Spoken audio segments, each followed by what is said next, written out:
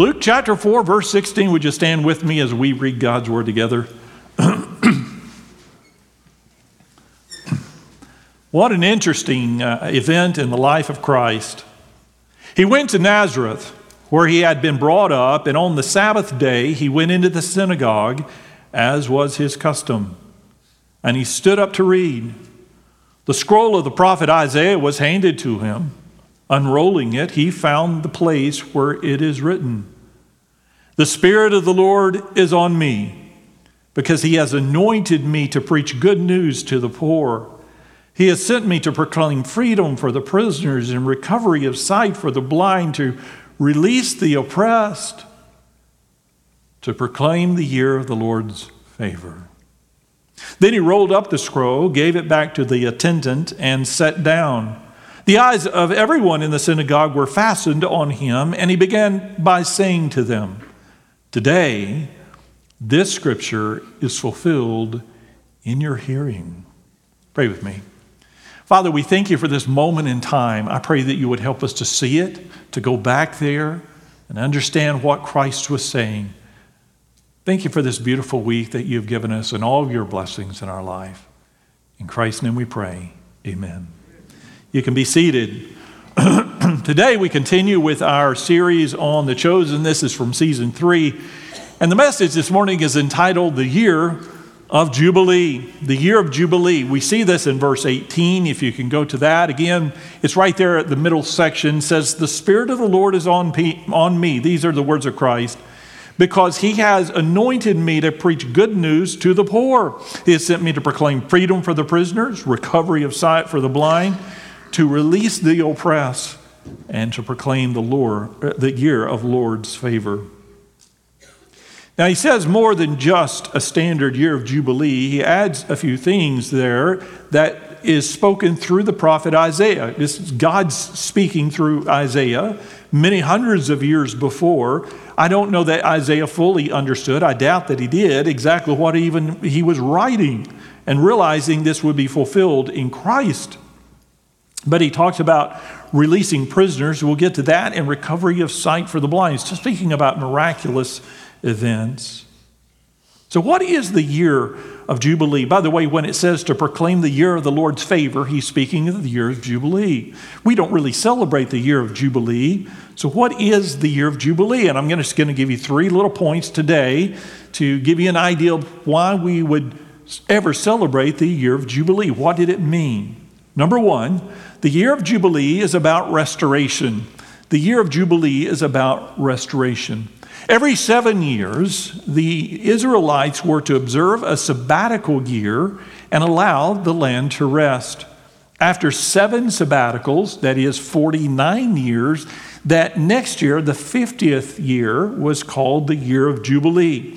So it only happened once in the lifetime of every Israelite. They would, if they lived long enough, they would see 1 year of Jubilee. During the year of Jubilee, all debts were canceled, all slaves were set free, all land was returned to the original owners, and everyone was given a fresh start, a new beginning in life. Isn't that awesome? I love that. Every 50 years, all debts were canceled. I would love if I received a letter from the IRS that says, "This is the year of Jubilee. You owe no taxes this year. If you have any back taxes, that's forgiven too." It's not going to happen, but wouldn't that be great? You got a letter from your credit card company and says all debts canceled. From your car company or your mortgage for your house, all paid off. If you're in prison, they let you go.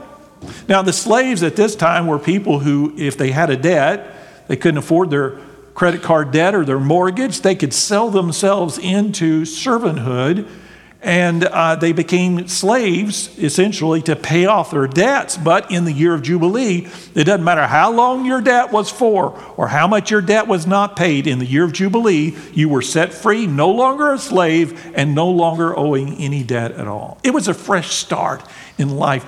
And so the whole nation reset itself in 50 years. Also, there were no crops. They didn't plant crops. The land was given that opportunity to rest as well, and we'll talk about that in a minute. Christianity.com says it this way: it's important to note that God owns everything. Anything he's given to us, such as resources, crops, etc., belongs to him. Therefore, the Israelites would dedicate this year to him, acknowledging that God provided for their needs. Because they didn't have their normal crops in that year of Jubilee, they had to depend upon God to provide for them. From a practical standpoint, the article says, it also makes sense in terms of the land. Vegetation won't grow if people overwork the land. Therefore, by instituting years of rest, the land has time to recover and produce a bountiful harvest in future years to come. Now, I'm not a big gardener like my dad was, but I do know if you plant the same crop in the same place year after year after year, it pulls the nutrients out of the soil and makes it difficult to grow that particular crop. That's why a lot of farmers, or perhaps all farmers, vary their crop from time to time to give the land a chance to recover for a particular crop. Twice a year here at First Baptist Church, we have a program called The Biggest Loser. It's a diet program. It's named after the TV show, The Biggest Loser. And we basically weigh in every week.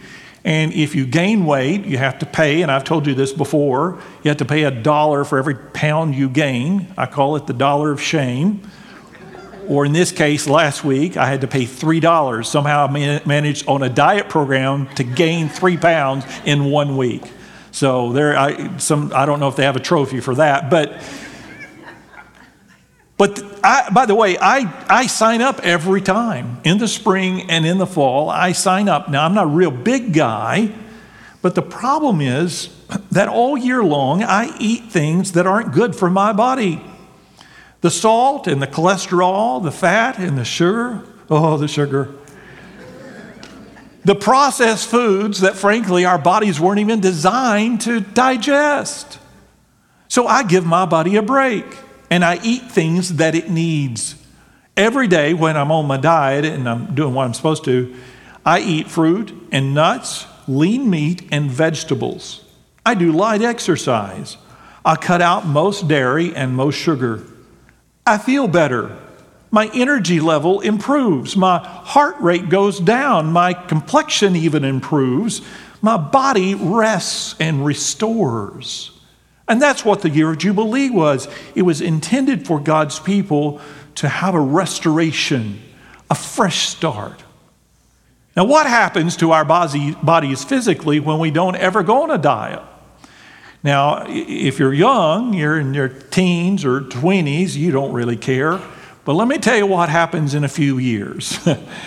When you hit your 40s and 50s and 60s, and you don't ever refresh your body, you don't ever go on a diet, you don't ever cut out the sugars and the fats, eventually your body just gets worse and worse and worse until you have to have some emergency surgery just to keep you alive, or you have to be put on medication for the rest of your life, or both, or worse. So it's important that we let our bodies restore. Well, God understood that about the land, and he understands that about us spiritually as well. You and I need the year of Jubilee. There needs to be a revival, a refreshing, a fresh start in our life spiritually, because we get in a rut that way as well. So let me ask you this. What do you do spiritually to find restoration? What does that look like? How does that work? Life drags us down. This world is a mess. It makes us discouraged, depressed, pessimistic, angry, frustrated, emotionally fatigued, and spiritually distracted. Just like eating the wrong foods, over the years, spiritually, it will drag you down and down and down and down. Shackled by the darkness of this world. Without times of refreshing and restoration, we become spiritually weak and numb to the bombardment of the darkness of this world in our own hearts. We start hating just like everybody else. We start complaining all the time just like everybody else. But God has called us to joy. And he wants your life and my life to experience joy and refreshing. And we won't find that in this world. So here's my challenge to you this morning. Now, this is not the first time I've done this or something like this at least, but I'm going to challenge you right now. Are you ready? Once every 3 months, because I'm not going to wait once every 49 or 50 years, okay? So I just threw out 3 months. I didn't want something that's too frequent. You just wouldn't do it, or too long. You would just be too far gone. Once every 3 months, I want to challenge you for 1 week. Once every 3 months, 1 week. No news reports, no internet, and no texting. Now, I challenge you to do this. You can, for like $25, go buy a cheap flip phone that has it's not a smartphone. You can put your SIM card in that for a week and just do your phone calls that you have to do. Other than that, stay off the phone.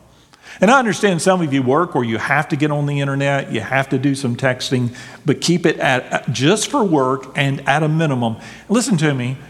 I know for you younger ones, this is a shock to you, but your world somehow survived for thousands of years without ever texting. When I was in high school, the word internet had not been invented yet. So you can do it. You can get by without the internet. I know, it's a shock. You can get by without texting. You can get by without watching the news. Trust me. All of those politicians are going to go through just fine without you being upset and yelling at the TV. They don't need us. We'll go right by without us.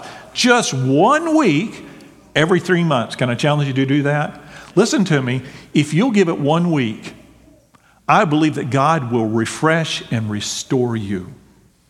I believe you'll be at more peace, less angry, and more full of joy.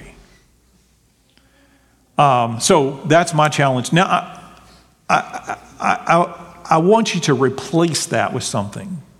While you're removing yourself, you're on a diet from the world. You're on a diet from the internet, a diet from texting, and a diet from the news. I want you to replace that news time and internet time with something productive. Grow a garden, read your Bible, or a good Christian book that will encourage you. Go for walks. Pray more. Enjoy life. Which brings us to the next truth. The year of Jubilee is about restoration, but also the year of Jubilee is about rest. Leviticus chapter 25, verse 10 says this about the year of Jubilee. This is where we get the year of Jubilee, by the way, Leviticus 25. Consecrate the 50th year and proclaim liberty throughout the land to all its inhabitants. It shall be a jubilee for you. Each one of you is to return to his family property and each to his own clan. And you may say, well, that doesn't sound very happy. But he tells us to do a couple of very important things here. Number one, did you notice he says proclaim liberty throughout the land? Liberty means everybody's free. Everybody's debt-free. Can you imagine if there wasn't one single American that had any debt? What that would be? No credit card debt, no house debt, no personal debt of any kind, no debt on a car. There was zero debt in this nation. Whew. That's almost inconceivable, but that's what they did. And so proclaim liberty throughout the land. There were no slaves at that point. Everybody's freed. Everybody gets to go back home. In fact, that's the second thing he says. It shall be a jubilee for you. That is, it should be happy for you. Each one of you is to return to his family property and each to his own clan. Go home. Rest. Spend time with your family. Now, we do some similar things in our world. Young people, imagine with me just a minute. If you had to go to school 12 months a year, you got no summer break, no spring break, no Christmas break, no bad weather breaks. You went to school every day, 5 days a week, 12 months a year. Now, we don't do that. You know why we don't do that, adults? Because they would just pop. And so would you and I, by the way. We're not designed to just work all the time. They need a rest. I think that's why we take vacations. When I was a boy, one of 5 children, my father was a barber, as you all know. We had no money. Dad was self-employed, so when he didn't work, he didn't get paid. But we still took a vacation every single year, and it was almost always 2 weeks long. Packed 5 kids in that old Chevy station wagon and hauled off across the country with 5 ready-headed kids. I don't know how they did it. My mom and dad deserve a special place in heaven for packing us in the middle of the summer into that wagon every single summer. Sure, it was a low-budget vacation. We ate sandwiches on the tailgate at every roadside rest stop. The sandwiches that Mother made, we still didn't eat out, hardly ever when we were on vacation. Now we go on vacation just so we can eat out without feeling bad. We got to. We're on vacation. We camped at KOAs or state parks. We were always on a shoestring budget. And Mom and Dad could never afford it. But we did it anyway. And you know what? They were the best memories of my life. This matters because God takes rest seriously. God wants you to work hard. Don't be lazy, ever. But your career must not become an idol or a prison. God will take care of you. Take a break. But the break you need is more than just physical, it is also spiritual. Jesus knew that. And this passage I know I've shared with you before in Matthew 11:28 says, Jesus says, "Come to me, all you who are weary and burdened, and I will give you rest." He's speaking spiritually here. Which brings us to the final truth. The year of Jubilee is about Christ. The year of Jubilee is about Christ. Even though it was written hundreds of years before, this prophecy was about Jesus. When God created the year of Jubilee, way back in Leviticus, 1,500 years before the birth of Christ, he was ultimately pointing toward the cross. When Christ died on the cross, he came back to life to give us an opportunity to be released from our own sins. You see, I told you this world is dark, and it is. Things you see in the news are horrible, graphic, awful. And the burdens of your work and the problems in your life and the stresses that we have are all difficult, but none of them compare to the weight that we bear from our own sin. And Christ came to free us. The year of Jubilee is about Christ. So Jesus went to speak in the synagogue of Nazareth. Now, tens of thousands have flocked to him by this time. Tens of thousands. He's healed many hundreds of people. He's performed amazing, miraculous signs. People are following him everywhere he goes, but now he goes back home, just him. And he goes into this synagogue there in Nazareth, which he grew up in. He's been in there thousands of times. But these people all know him as the boy Jesus, the son of Joseph, not as Messiah, not as prophet. And so he has a very different outcome there. As you may well know, by the time he's through with his sermon, they drag him out of there to a cliff to kill him. This is somebody they grew up with. What a remarkable event. Look with me in Luke chapter 4, verse 22. We're going to look at his sermon briefly. All spoke well of him and were amazed at the gracious words that came from his lips. "Isn't this Joseph's son?" they asked. Jesus said to them, "Surely you will quote this proverb to me, 'Physician, heal yourself.' By the way, did you know that came from the Bible? Physician, heal thyself. I thought it came from Star Trek. It's from the Bible. Physician, heal yourself. Do here in your hometown what we've heard that you did in Capernaum. Do more tricks for us. We want to see some miracles. They don't want to believe. They just want to see a show. I tell you the truth, he continued.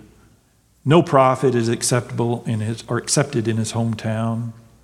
I assure you that there were many widows in Israel in Elijah's time when the sky was shut for 3.5 years and there was a severe famine throughout the land. Yet Elijah was not sent to any of them, but to a widow in Zarephath in the region of Sidon.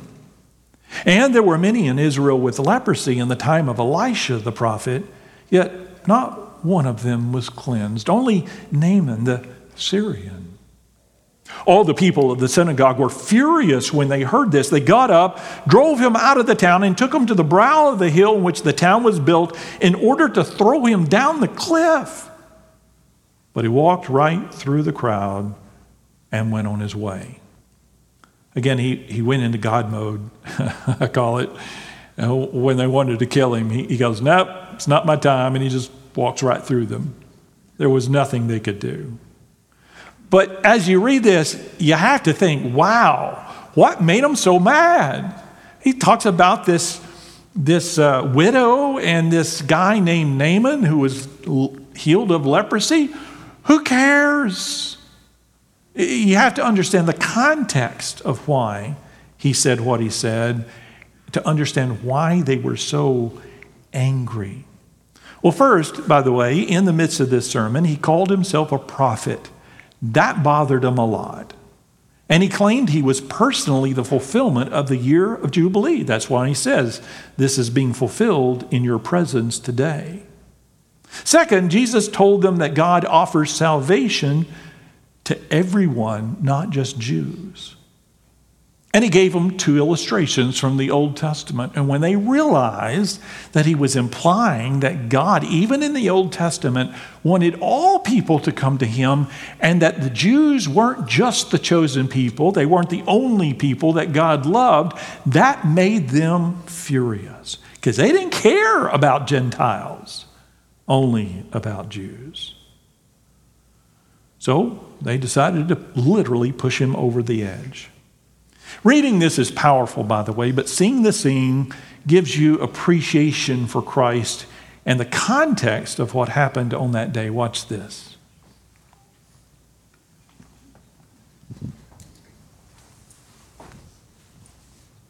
A reading from the scroll of the prophet Isaiah.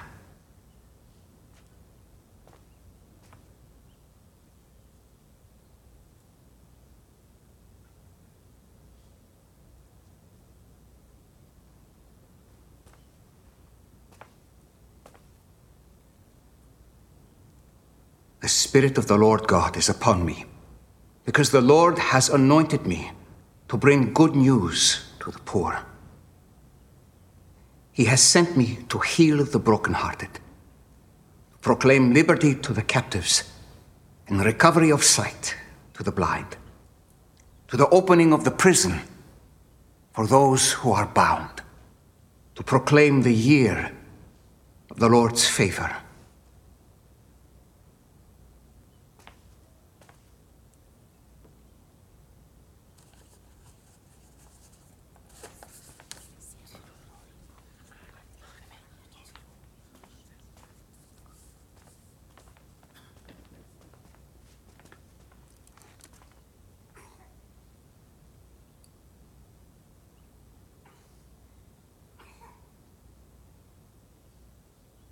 The fulfillment of this scripture, as you have heard it, is today. This is the year of the Lord's favor. This is a year of Jubilee, a year the poor, the brokenhearted, the captive, and the blind are offered redemption. Here, now. We are with you. Keep going. Not bad for a carpenter's son, yes? I mean, especially Joseph. May he rest in peace. Jesus, please explain why you stopped the reading before Isaiah spoke of the day of vengeance of our God, especially during a time of such oppression. The day of vengeance is in the future. I'm not here for vengeance. I'm here for salvation. You're here for salvation. What are you saying? You know what I'm saying. And this year of Jubilee, this year of the Lord's favor, is not about release from financial debts. I'm here to provide release from spiritual debt. We're the chosen seed of Abraham. We don't have spiritual debt. Jesus. Yes, Adam. We've been hearing about the signs and wonders. And now this? Are you claiming to be more than a rabbi? More than even the baptizer? No doubt one of you will quote me the proverb, "Physician, heal yourself." The things we heard you did in Capernaum and in Syria, do here in your hometown. Yes? Why not? I get it. It's always easier to accept hard truths and even greatness from strangers than from those you know well, especially those you knew as awkward teenagers or even as adults, as some of you saw earlier today. Laz here would make a more believable prophet. But this brings up an important truth. No prophet is acceptable in his hometown. Be careful with what you call yourself. This should be easy to prove. Dinah and Rafi, you say you saw it, yes? Yes. Yes, we saw it, but he did not claim A this. true prophet from Adonai would not deny his own people's signs and wonders. Listen carefully. When a great famine hit Israel during the days of Elijah, 3 years and 6 months, there were many widows, yes? And we know how the Father cares for his chosen people, especially widows. But Elijah was sent to none of them, not a one. Instead, he was sent to a widow in Sidon, in Zarephath, a Gentile woman. Martha, what happened? She gave up her last flour and oil for one more cake and gave it to Elijah. Why would she do that? Elijah told her the Lord said to do so. Yes. The Lord said that he would make it so that her flour and oil would never run out. And she believed. A pagan Gentile in a pagan land. And she was hungry enough to know she needed God and to obey him. And so God sent Elijah to multiply her food forever. What about Elisha and Naaman? There were many lepers in Israel during this time. None of them were cleansed except Naaman. Only a Gentile, a Syrian soldier, an enemy of the Lord's people. But he was so desperate, he trusted Elisha, and his leprosy was cleansed. You may be the chosen seed of Abraham. You may be the people of the covenants, but that will not bring you my salvation. If you cannot accept that you are spiritually poor and captive in the same way that a Gentile woman and a Syrian leper recognize their need,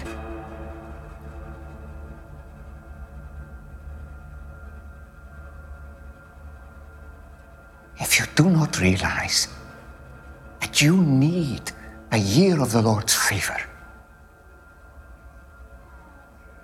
then I cannot save you.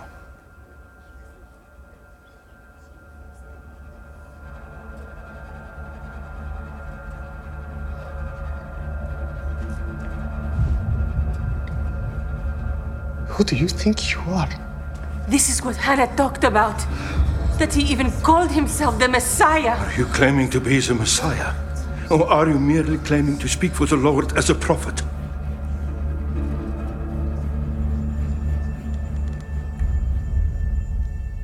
Yes. You are a false prophet. Whoa, that is quite a thing to say. Jesus, maybe we should leave. Lazarus, you're his friend. You cannot be involved. You know what the law of Moses says. We are all his friends, Aaron. We cannot say things like this. Jesus, stand up at once. Rabbi, please.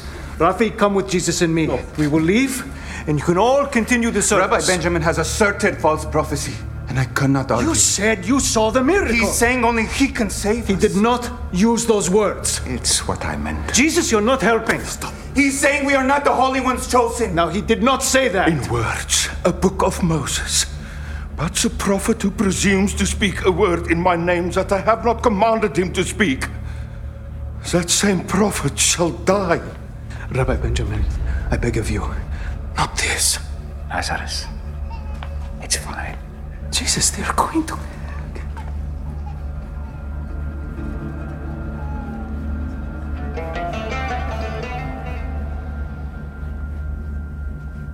Yes.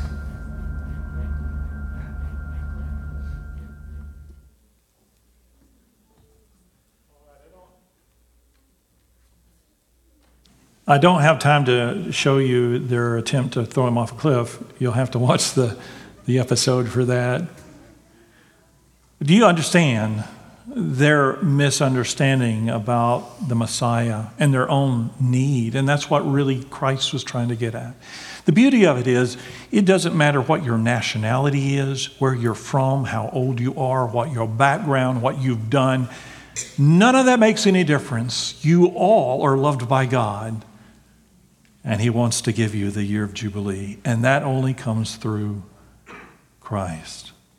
One of the songs they sang this morning is called What a Beautiful Name. It's just a wonderful song. I don't know if you've listened to the words. Listen to the words. Death could not hold you. The veil tore before you. You silenced the boast of sin and grave. The heavens are roaring the praise of your glory, for you are raised to life again. You have no rival. You have no equal. Now and forever, God, you reign. Yours is the kingdom. Yours is the glory. Yours is the name above all names. What a powerful name it is. What a powerful name it is. The name of Jesus Christ, my King. The year of Jubilee is here today through Christ. Pray with me. Father, we come to you today and we acknowledge that we all need spiritual restoration, salvation. We need to be released from the shackles of our sin, the darkness of this world.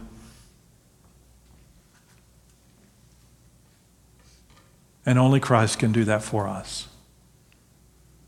So, Father, we ask and pray today you would help us. Draw us to you. Draw us to Christ. Release us from our sin as we surrender to him. Your word tells us that whoever calls on the name of the Lord will be saved. So, Father, we pray today is the day of salvation. Today is the day of Jubilee in our life. As you're praying, no one's looking around. Can I challenge you to do that? If you've never given your life to Christ, you've never surrendered to him, this could be the moment of your salvation. You don't have to be a theologian. You only need to understand that Christ is the Son of God. He is who he said he was. That he died on the cross in our place. He paid the penalty for our own sin. So we don't have to pay that penalty. And he offers that forgiveness. He offers that salvation freely to anyone who accepts it, to anyone who will receive it. This can be the moment. Everything in the past, every sin you've ever committed, every wrong deed, every wrong thought, wiped clean. And you can start new today. If you're a believer, I challenge you to do what I suggested to you. You need a time of Jubilee. Once every 3 months, just take a week. No internet, no texting, no news. Spend that time with your Savior, with your family.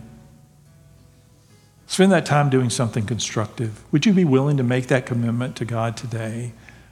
I need a time of refreshing. And I'm going to do that. I'll take that challenge.